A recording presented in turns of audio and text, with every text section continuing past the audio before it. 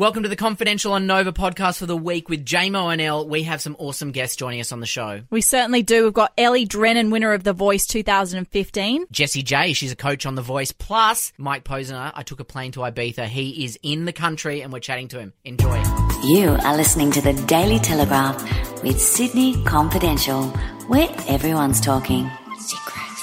Yeah, it's been crazy, but I wanted to spend the year to kind of figure out who I am as a person and what type of music I want to sing. So I've just been spending the whole year writing and doing a lot of co-writing with artists like Shane Nicholson and Brooke McClymont. And yeah, so I've just been writing as many songs as I can, and I have new music coming out soon, so I'm really excited. When you did take that time to work out what sort of music you want to record and so on, what did you learn about yourself? Dust Settles on The Voice, you know, that's such a huge machine, such a huge, crazy thing that goes on there. And so when you did let the dust settle, what did you learn from everything and about who you are? Yeah, well, The Voice was a really full-on experience. Like, it was amazing, but it was an emotional ride. So I wanted to kind of just focus on myself and write songs that I could relate to and that came from me. And it taught me that you've just got to stay true to yourself, because if you don't, then there's no point in being who you are. So yeah, it was a big lesson, and I learned a lot from it. So yeah. You performed Hard Love last week, right? I did, yes.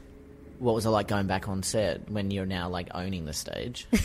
Not that you didn't before, but you know, like you're there as an artist. It was so scary. Like, I felt so nervous, and it just reminded me of everything that happened last year. So, but it was such a cool experience to be back on the stage.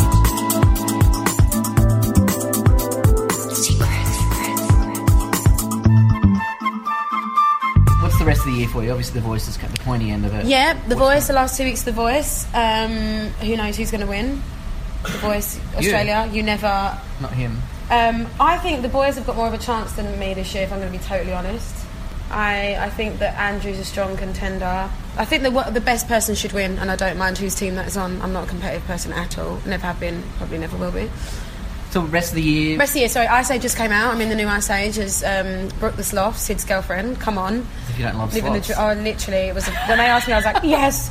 I'm doing that. I've got some shows in China, in Singapore, New York. I'm going to New York for a bit to do some promo for the Ice Age. And that's it. And then I'm going to hopefully feel a vibe to start writing again. But I just want to... I can't believe it's going to be 2 years in September since Sweet Talker, which is in my head, it's just mental. No, October, not September. Like 2 years since Bang Bang. That's just insane. It goes so quick.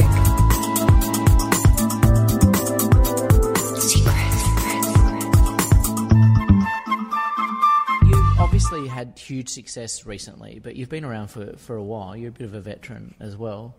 What is your take on the industry now as opposed to, say, when Cooler Than Me came out? It's the barriers of entry to make music are lower than ever.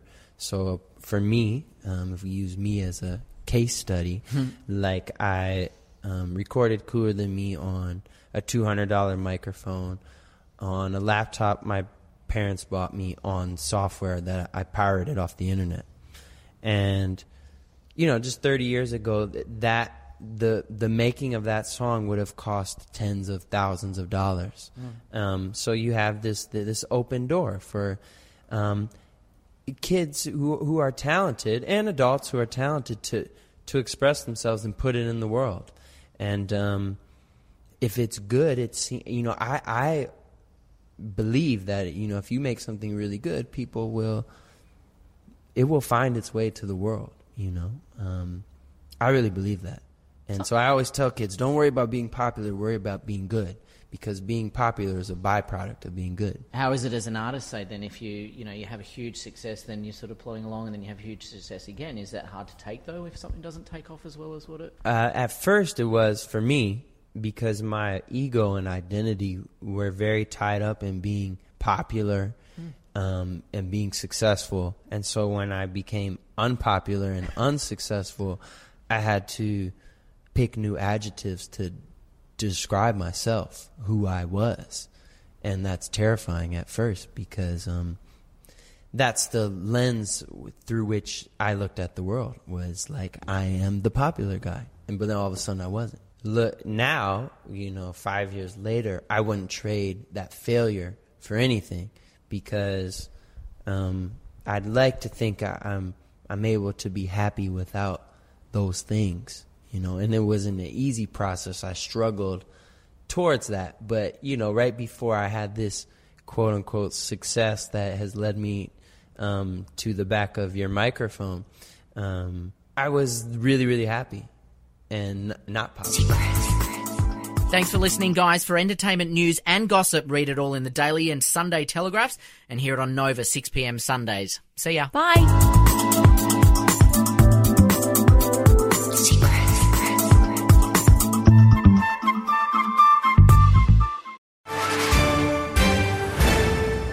News doesn't have to be boring. The Brits have given Prince Harry a new nickname after yet another tell-all interview. Oh God, is it the Ginger Whinger? Let the team at news.com.au get you up to speed each day with their podcast, From the Newsroom. A couple were busted joining the Mile High Club. Well, I guess they can't fly Virgin anymore. Politics, sport, red carpets, royals. Get all the goss in just a few minutes. Follow From the Newsroom wherever you get your podcasts from.